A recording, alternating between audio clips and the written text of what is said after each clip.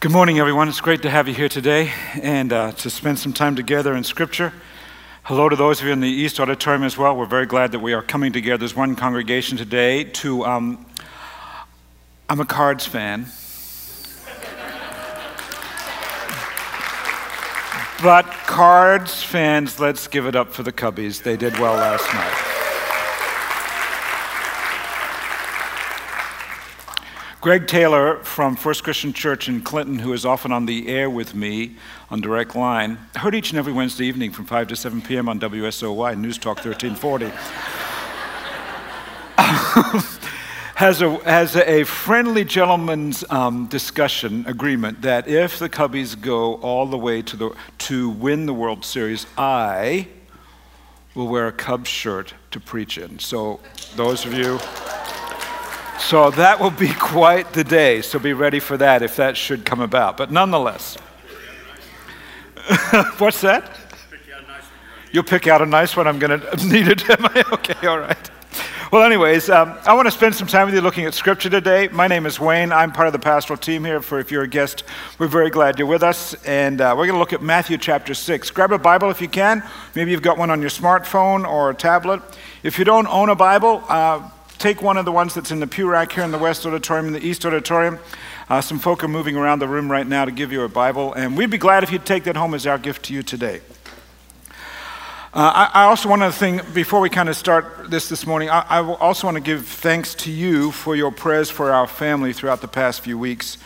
Many of you know that in July, our daughter had a little girl. Her name is Pippi, and then just a couple weeks ago, our daughter-in-law brought twins to our family, and so they wanted you to see what they look like. Here's a photo of the twins. Two little boys, identical. Brooks was born at 6 pounds. Jet was born at 4'11". They are healthy. They are home. There were never any issues with them in the hospital or anything like that. So now we are learning the routines of feeding every 3 hours on the clock. So both of them, and we've joined the twin club. And our lives have been turned upside down, both in love and in routine. So it's all good. And so thank you for your prayers for the kids as they made their way through that. Obviously, Courtney did the heavy lifting on it, so we're very glad for that.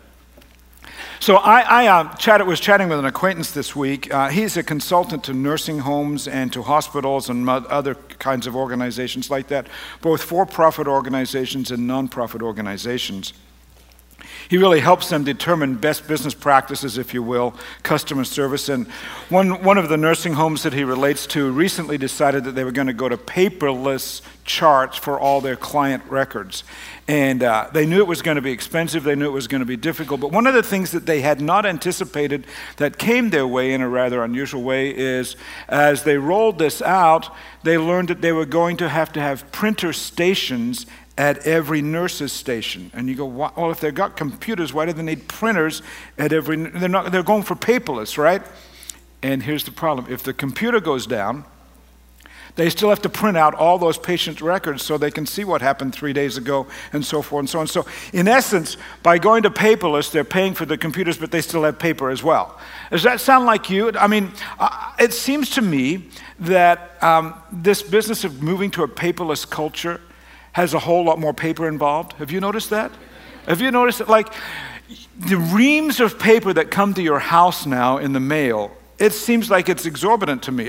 Leslie and I are responsible for her mother's care, and she's in a nursing facility here in the city. And so consequently, we're dealing with the medical community on her behalf. And Medicare, bless their hearts, they must have a paper factory because they send it to us with such regularity. We get so much paper, I'm convinced we could pay for the next president's salary for a year, regardless of who it is going to be. I thought computers are supposed to make our lives easier. There may be some things that we don't do anymore, but my observation is that they have not made our lives less complicated or less stressful. And to that end, may I suggest to you that for all of us in the rooms, when it comes to the ways in which we have to manage our lives, it often looks like this and this and this, right? Just like you can see on the logo that we have for our for our series here today. There's one thing after another. I mean, there doesn't seem to be any rhyme or reason to how life comes along sometimes, and it's usually related to finances, right? And then, you want to talk about really complicated, add the presidential discussion, right? A lot of anger there, right? A lot of frustration there. And then for those of you who are Cubbies fans, it's like, oh, we're going to do it. Like, how's it all going to come together, right? And yet we long for some peace in this. Jesus talked about peace a lot. We're in church. We should look at what Jesus had to say about this sort of chaos where our lives are just going constantly like that. What did Jesus say? Well, the fact that Jesus talked about worry, the fact that Jesus talked about peace would indicate that it must be important because Jesus never wasted his words. For example, he said to his disciples one day, "Come to me, all of you who are weary and burdened, and I'll give you rest." Or on another occasion, he said to them, "Don't let your hearts be troubled. If you believe in God, you can believe in me. You can trust what I have to say." And so in that regard, in the hours just before his crucifixion, as he was telling his disciples about the fact that he was going to die, he said this, "As I leave, be aware of this. Peace I leave with you. My peace I give you. I don't give it as the world gives." I mean, the world has one certain kind of peace, but I have a different kind of peace. I'm not leaving you with that kind of peace that the world has. I'm leaving you with a peace that's significantly different. So consequently, don't let your hearts be troubled and don't be afraid. And we go, okay, if we are here today as a follower of Jesus Christ to say, okay, I'll take on Jesus' peace, but how? Well, look with me, Matthew chapter 6, verse 25. Grab your Bible. You may even want to underline this because this is a very important statement that Jesus made. He said, "Therefore I tell you, do not worry about your life, what you will eat or drink, or about your body, what you will wear. Is not life more than food and the body more than clothes?" He's talking about life, right? Just think about, get the 30,000 viewpoint, or the 50,000 foot viewpoint of how your life is, okay? Look at the birds of the air. They don't sow or reap or store away in barns, and yet your heavenly Father feeds them. Are you not much more valuable than they? Can any one of you, by worrying, add a single hour to your life? Okay, so I worry about my life and I keep doing this, right? I keep messing with this. And it's all those medical bills that arrive. And all those forms. Guys, I have a doctoral degree. I can read pretty intense stuff. I have yet to figure out all those forms. I have yet to figure out what Medicare is actually sending me. I don't. Let me just point out, it's not for me. I want to make that really clear. But nonetheless, I still haven't got it figured out. What's with that? And then beyond that, beyond just the ways in which I have responsibility for that, Jesus says, don't worry about my stuff, verse 28. And why do you worry about clothes? See how the flowers of the field grow? They don't labor or spin, yet I tell you that not even Solomon in all of his splendor was dressed like one of these. If that is how God clothes the grass of the field, which is here today and tomorrow is thrown into the fire, will he not much more clothe you, you of little faith? So don't worry saying, what shall we eat, or what shall we drink, or what shall we wear? So he's saying, okay, so all your stuff, don't worry about. I mean, you have a lot of stuff that gets in the middle of this, right? I mean, winter's coming, and you've got the stuff at your house that you have to think through. The water lines, if you've got a sprinkler system, some of you may have that, you got to get those cleared. Those of us who don't, we've got to figure out how we're going to get our faucets taken care of outside. The bushes all need to be trimmed. And then for some here, there's the garage. I know some of you in this room bought that house so that you could park your cars in the garage for the winter. And you bought the house 5 years ago. And apart from the day you moved in, as you parked the car in there one day and then you backed it out to push all those boxes in there, you've never parked your car in the garage since. And every winter morning you're out there doing this on the windshield, right? Because you've got all that stuff in your basement, if it's like ours, has our stuff and all of Leslie's parents' stuff down there as well. And you go, and then apart from the stuff, you know what else there is? The people. The chaos of the people. You know, 1 Peter 5 says to cast all your anxieties on him because he cares for you. And I like that. Okay, I can come to the point where I say, okay, I'm going to cast all my anxieties on Jesus. But the problem is, what when all the other people cast their anxieties on me and they forget to give it to Jesus? Is that your experience? It's why I can handle my own stuff, but it's the other stuff of everybody. Who are we kidding? The chaos of relationships, the family responsibilities you have, the drama that seems to come along at work, the neighborhood gossip, the never-ending one crisis after another lifestyles that some people seem to force upon you, they cause this blob to grow and grow and grow. And then in Matthew 6, verse 25, Jesus says, don't worry. And you go, who are you kidding, Jesus? Do you got this stuff? Do you have what I have? I wonder about this. Why do we so easily pass on Jesus' directive here? I mean, Jesus he's not saying try not to worry. Try to do life with some peace. What does he say? He says, do not worry. It's an imperative. It's a directive. It's a command, if you will. Why do we struggle with this? Because if we would listen to Jesus about our sexuality, Jesus says, don't commit adultery. So we say, okay, I'm going to back away from that. Don't steal. Okay, I'm going to back away from. How many of us would ever be party to a conversation like this if somebody came to us and said, you know, I've been having an affair and I haven't told my husband yet. And the reason I haven't told my husband yet is because I've been stealing so much from work that I really am trying to figure out where to put all that stuff in the garage without him knowing. And I know that I'm not supposed to steal and I'm not supposed to sleep around, but it's just who I am and it's the way I do life. And I know it's a sin for everybody else, but it's not for me. And would somebody dare in the lobby in that moment come up to that person this week and say, this afternoon or this morning and say, hey, I know that Jesus says don't steal and don't sleep around, but for you it's okay. It's okay. It may be a sin for others, and it probably is a sin, but go ahead and stay there. And yet, when it comes to worry, we go, well, Jesus may have been talking to other people about do not worry. But for me, he really wasn't talking to me. Why do we assume that it's a sin for others and not for us? Now, I want to be careful here. I don't want to shame you today and say, well, I've been worrying. I worry from time to time, and so I must be sinning, and now I'm ashamed of that, because I need to acknowledge, like you, there are 3 a.m. periods in the middle of the night when I'll lay on my back in the bed and stare at a dark ceiling. There are days when I let the struggles of office life, I carry them home and let them influence my family discussions and our time around the dinner table. Like you, I have the legitimate dynamics of family life. I let them get deep within me. And can I just point out something, by the way, just so you're aware of how this really plays out? Leslie and I moved to Decatur in 1994 for me to take over the responsibility of this church in many different ways. And in some ways, you could say I was then responsible for the spiritual care and direction of this congregation and all of you as individuals, to some extent. And look what you did to me. I didn't have a gray hair before I arrived here. And now look at me. Now look at me. I have to acknowledge that life is chaotic, right? But shame isn't the point.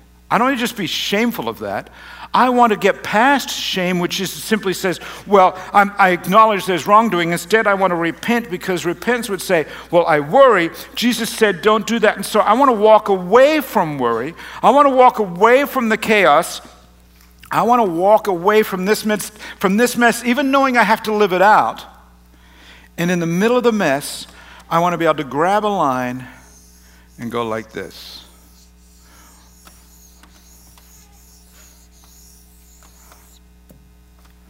I want to find the peace.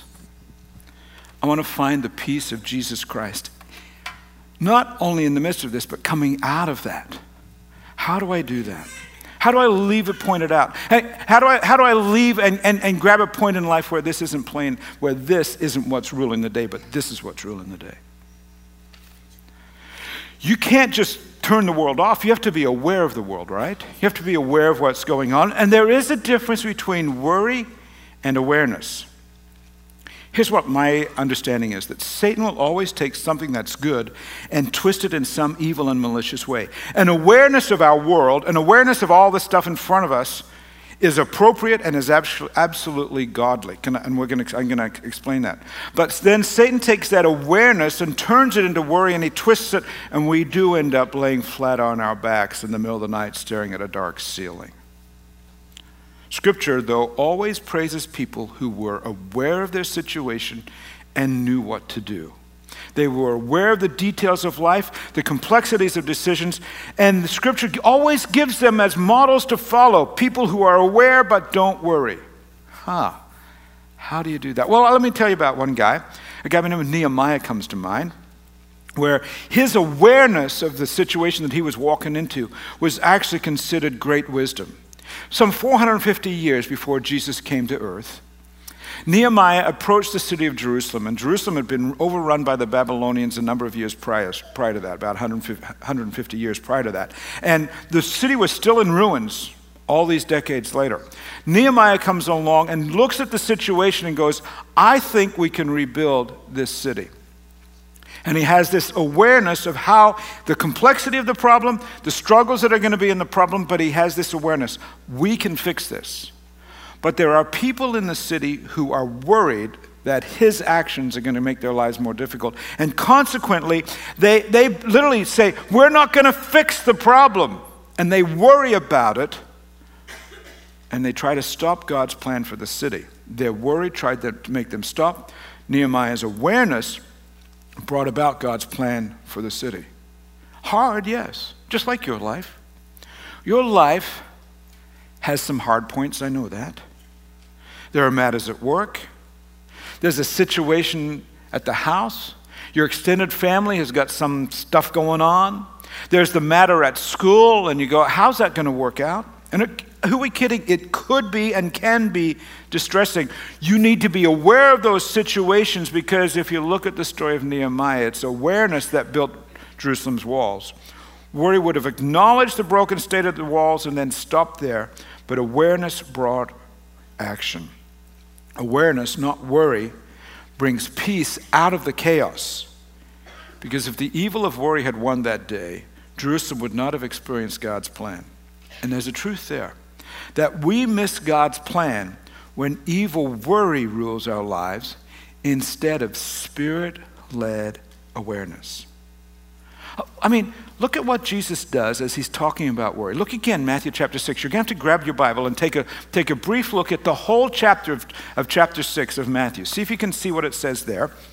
And I want you to just take a note of what as we're working out of a New International Version here today, take a look at what the editors which they have, if you will, compiled this chapter into some different topics. All right, now this isn't original language stuff, this isn't original transcripts. This is what editors have come along later and said, this is what this passage is about. But it's truth that if you look at the context of Jesus' statements before he addresses worry, what does he say? He's talking about giving to the needy. Do you see that at the beginning of the chapter? In other words, he's talking about generosity. Then if you go from there, he's talking about prayer and fasting. In other words, that's spirituality. And then finally, treasures in heaven. He's talking about a long-term view of life. In other words, heaven. And I would ask you, what language, how would you, if you could, compile all that into one brief statement? What language would you use to combine generosity and spirituality and eternal life? How is that all best summed up? Isn't that all about a relationship with God in Jesus Christ? In other words, Jesus set his commandments in the context of knowing and following God. We are to live knowing that God is in charge of our wallets, our souls, and our eternity. If we live there, it's a holistic approach. And so that's why verse 25 then, after Jesus lays out how we have this holistic approach to life, generosity, spirituality, long-term view of heaven, he says, in light of all that, therefore, did you catch the very first word of verse 25? Therefore, do not worry. This discussion of moving away from the sin of worry, then, is set within the context of knowing that God is in charge. As Pastor Brian put it last week, The peace offered by Jesus is a permanent state of reality based on his work on the cross. You don't have to do anything to deserve that peace. It comes from resting within a relationship with God, facilitated by Jesus' sacrificial death. And then we live it out, fully aware of life's struggles, yes, while also believing, you know what? God is in charge. I've rested in him. I'm a person of generosity. I'm a person of deep spirituality. I've got heaven figured out. And as I rest there, therefore, do not worry. So, preaching to myself today, how should I repent of worry? How should I move away from worry? Well, first of all, how should I be aware but not worry? Well, I have to start with trusting with God and then step into how Jesus says to handle worry. It doesn't mean that life is easy or simple. It doesn't mean there's no struggle and even no danger. After all, if you think about it this way, these words of Jesus, 2,000 years old, they applied not only to his culture then and his time then, but they apply to our culture and our time and all the cultures and times in between. And so there are cultures taking place today. There are settings where Christians live in great danger. How would these words apply to the Christians who are living in ISIS-plagued places like Iraq and Syria? Because if it doesn't work there, then how dare we expect it to work here? Or if it doesn't work here, how do we... it's got to be even across the board, right? How do you handle life when it's very difficult? I think we have to go back to what Scripture says. We have to land with the Apostle Paul, saying that if God is for us, who can be against us? There's great news. That's a rhetorical question, but if you've got all the other stuff figured out of Matthew 6, if God is for you, who could be against you? Who shall separate us from the love of Christ? Shall trouble or hardship or persecution or famine or nakedness or danger or the sword? In the long run, can any of that mess with where you're headed? No. Absolutely not. In all these things, we are more than conquerors. For I'm convinced, Scripture says, that neither death nor life, neither angels nor demons, nor the present nor the future, nor anything else in creation, height or depth, none of it will separate us from the love of God that is in Christ Jesus our Lord. Friends, I have to acknowledge there's danger all around. I get that. There's lots of danger.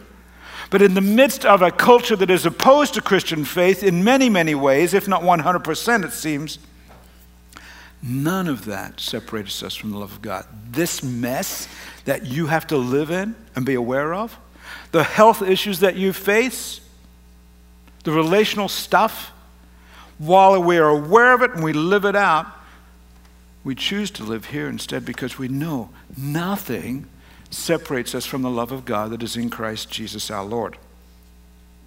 I was reminded of this recently while reviewing the situation in Chernobyl. A number of weeks ago, I came across a story. Perhaps you're familiar with that name. Chernobyl, 1986, 30 years ago this year. Some of you are too young to know about this, but it was the worst nuclear accident in human history. And this nuclear reactor literally blew up, and they put a concrete sarcophagus on it, and the people who put the concrete on it, remember the guy who was the helicopter pilot, he died from just throwing concrete and all that sort of stuff. When that occurred, the aftermath meant that 1,000 square miles all around the reactor had to be abandoned. And within hours, every human had to leave immediately. We had a friend who lived there and would go and minister to those people who eventually died as a result of that nuclear exposure. But nonetheless, here's what happened. Whole towns, family farms that were generations old, they were all evacuated. And for 30 years, nobody has gone back there to live. Now and then people are allowed to go and examine what's going on, and they're concerned that concrete sarcophagus is deteriorating, and what are they going to do in the days ahead? So for 30 years, nobody's been there. It's all been abandoned. Humans are not there except the scientists who go in ready to kind of measure what's taking place. Nothing's gone on there. But no one told the animals about that. Nobody told the animals to leave. And something totally unexpected has occurred in the animal and the wildlife population in the 1,000 square miles around Chernobyl. What would you think has happened? They've mutated? No, they haven't. As a matter of fact, the animal population has exploded in that area of the world. And as a matter of fact, in the cooling tanks of the nuclear reactor itself, fish have come along. And take a look at this video of catfish. They look like sharks, don't they? This is in the cooling tank of the nuclear reactor. The catfish that are living there are 10 years old. They somehow or other appeared 10 years ago. And they are 7 feet long. That's a big catfish. That's a big fish fry. Except you wouldn't want that fish because as they've examined these fish, they say the fish are full of nuclear radiation, but they're not mutated. They're full of nuclear radiation because they are eating from the soil at the bottom of the pool, which is the most contaminated portion of the nuclear reactor. So they're eating garbage. But in the midst of eating that garbage, they and the entire animal population, the land animals too, has just exploded. What could account for that? As people think about that, and as the scientists and the animal experts have looked at it, here's what it is. The animals don't have predators anymore. Humans left and are no longer hunting and fishing. And so these populations are able to grow. I read that and I was taken back with that because here's my understanding. Here they are living in the midst of a vile, dangerous, radioactive setting, pollution all around them, and yet they flourish. Why? Because they get to live in peace with no predators. Who are we kidding? You live in the midst of what sometimes is a vile, contaminated, polluted, almost radioactive setting from time to time. Yet, despite the evil, you and I can flourish there because the peace is found by trusting in God. Nothing separates us from the love of God that is in Christ Jesus our Lord. Because you know what? God knows what we need. Look at how Jesus put it, verse 31. Verse 31 says, "So do not worry, saying, what shall we eat, or what shall we drink, or what shall we wear? The pagans run after all these things." And you need to know this. Your heavenly Father knows you need them. He knows you need clothes and food. And he says, Jesus had said, hey, can I remind you of how the flowers of the field are dressed? You can look at time-lapse photography of flowers, and you can see these flowers bursting forth like this with all this color and beauty. But can I remind you that those flowers started in the ground as either seeds or bulbs, literally compacted with the ugly stuff of mud and dirt all around them. Yet they push up through the dirt little by little, and then every season they surprise us with their beauty. Why is that? Because the very essence of their being causes them to say, I will let beauty be displayed despite the struggles of me getting through the soil. Jesus said, think about the flowers. They're covered by God's care, dressed in fine splendor, because it's the very essence of who they are. And I would suggest to you that Scripture also speaks about your essence. It says that of your very being, it states that in Him, in Jesus, we live and move and we have our being. Your very being, your very essence of who you are is planted in this space and in this time by God. And yeah, you may feel like this from time to time. You may feel like that from time to time. But when we believe that God knows what we need, we get to push through. And the glory and the beauty of God's work in our lives is displayed. Here's why.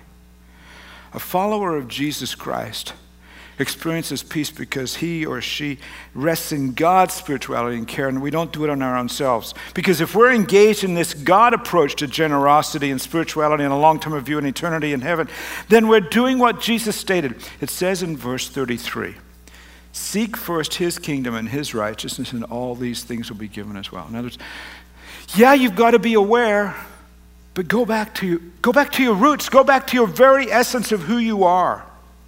Because it's when we seek God's kingdom that it helps us get our attention off ourselves. It lets us focus on how are we going to use our generosity and our spirituality and our understanding of a long-term view of life. How are we going to use that in the lives of other people? And when we do that, we go, oh, I look at their situation, I go, mine's really pretty good.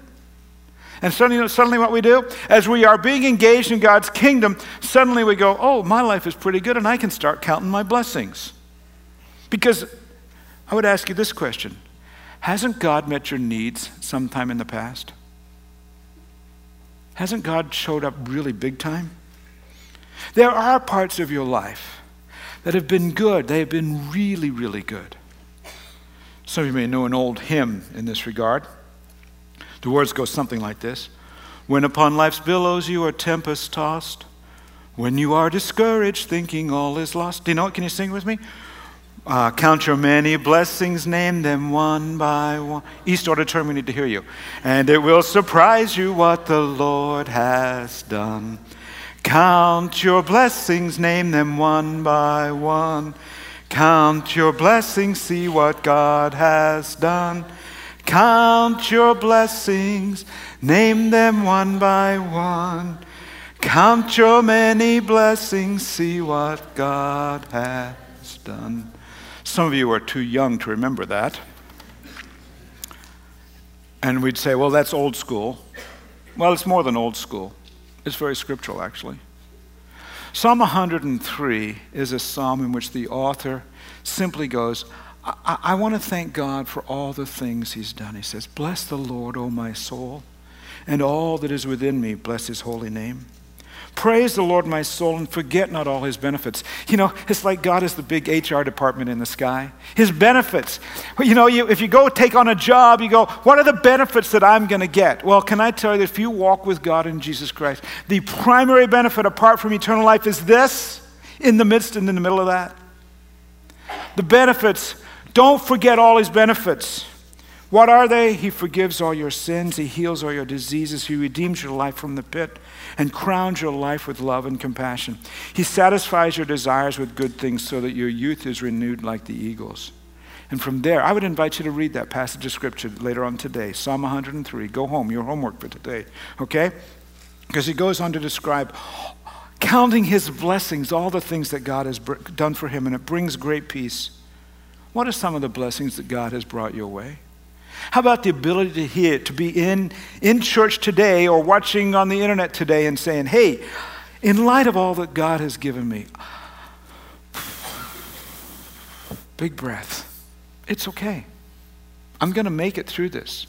I'm going to push through the mud and the dirt and all the chaos, and I'm going to move into peace. What about the fact that you have God's image in you today? There's something about you that mirrors God. Or what about that Jesus' grace has been applied to your sins? God's compassionate care has called you out of darkness into his marvelous light. In Jesus Christ, we have forgiveness of his sins. Life is eternal. And then you add to that the joys of family. Yes, they are there. There's struggles at times, but there are still joys there. Or the vocations that God has given you, where you do get to say, okay, I'll make this amount of money and I will get a roof over my head, and I'm not going to do this in the winter if I don't have to. There are places like that. What are the sweet graces, the divine sweet graces that God has brought your way? We're going to sing Psalm 103. And to that end, in both auditoriums, I'm inviting you to stand, and Les is going to lead us. And old school again, okay? Some old school stuff here today. And if you don't know, it's a really easy chart, and we'll sing it a couple times and you'll catch on. It goes like this. Bless the Lord, oh my soul, and all that is within me. Bless his holy.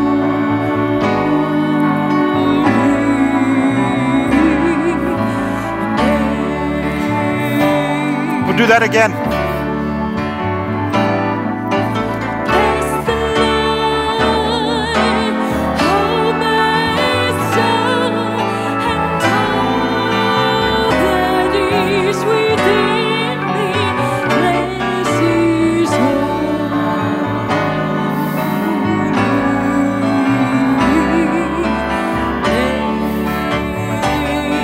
He has done great things. He has done great things. He has done great things. He has done great things. Bless his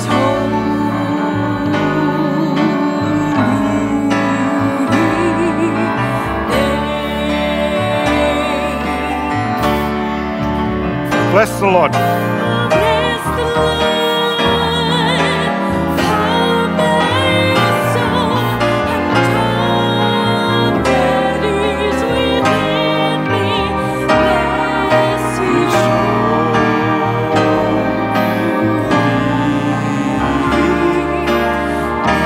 sing it again.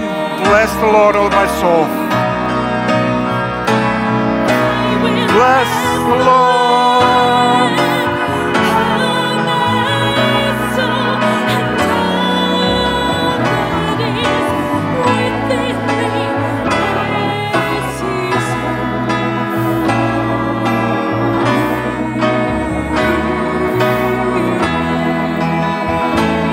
He has done great things.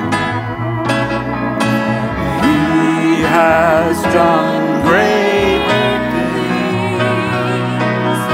He has done great things. He has done great things. Let's sing that again. He has done great things. He has done great things. Let's sing it one more time. He has done great things. Bless His soul.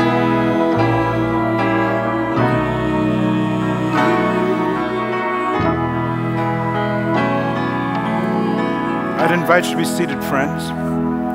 And throughout these next few minutes, I want to lead us through a conversation together. Just about, if I could, a little bit different than what we would normally handle prayer time. Normally, prayer time in our church is recognized this way. We'd invite people to the front of the room and say, can we pray with you? And that's really good and really appropriate, but today I want to do it just a little bit differently. I want to give you a moment for you to ask that God's peace would step into your life. And in that context, the way we're going to do that is by saying, okay, in the midst of what I'm aware of, what are the things that God has already done? And so, create a little private space for you and God right now. I invite you to bow your heads and invite you to put your hands on your knees and just say, God, speak to me in these next few minutes. And palms up, reflective of your willingness to hear from God. Because I would ask you this, in this moment, how would you say, hey, God has done some really good things for me in the past.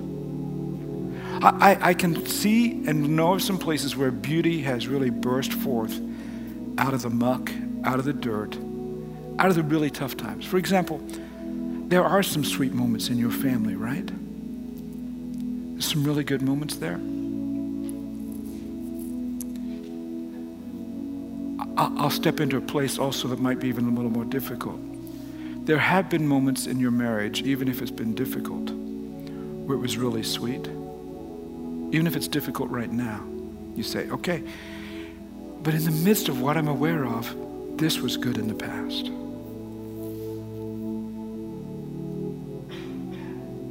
Can you today, with your hands open to the Spirit of God to speak to you, can you be reminded of your salvation in Jesus Christ?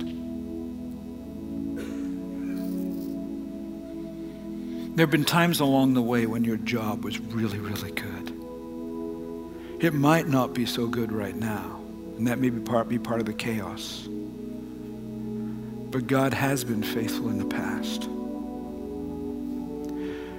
There have been days, months, years, decades when health was really good.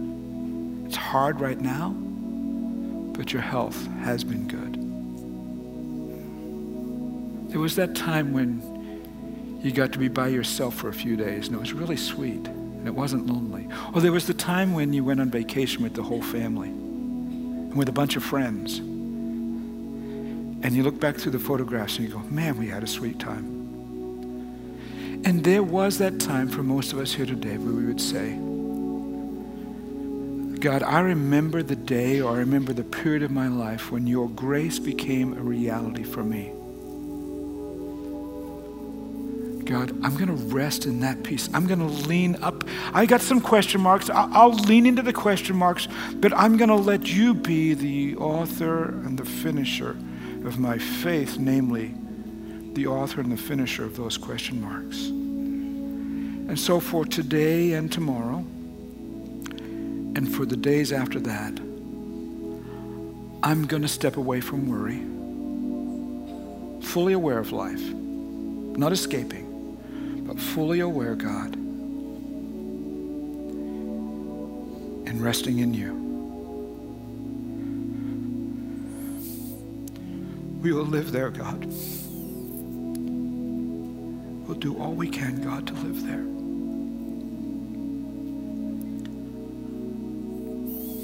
In the name of Jesus.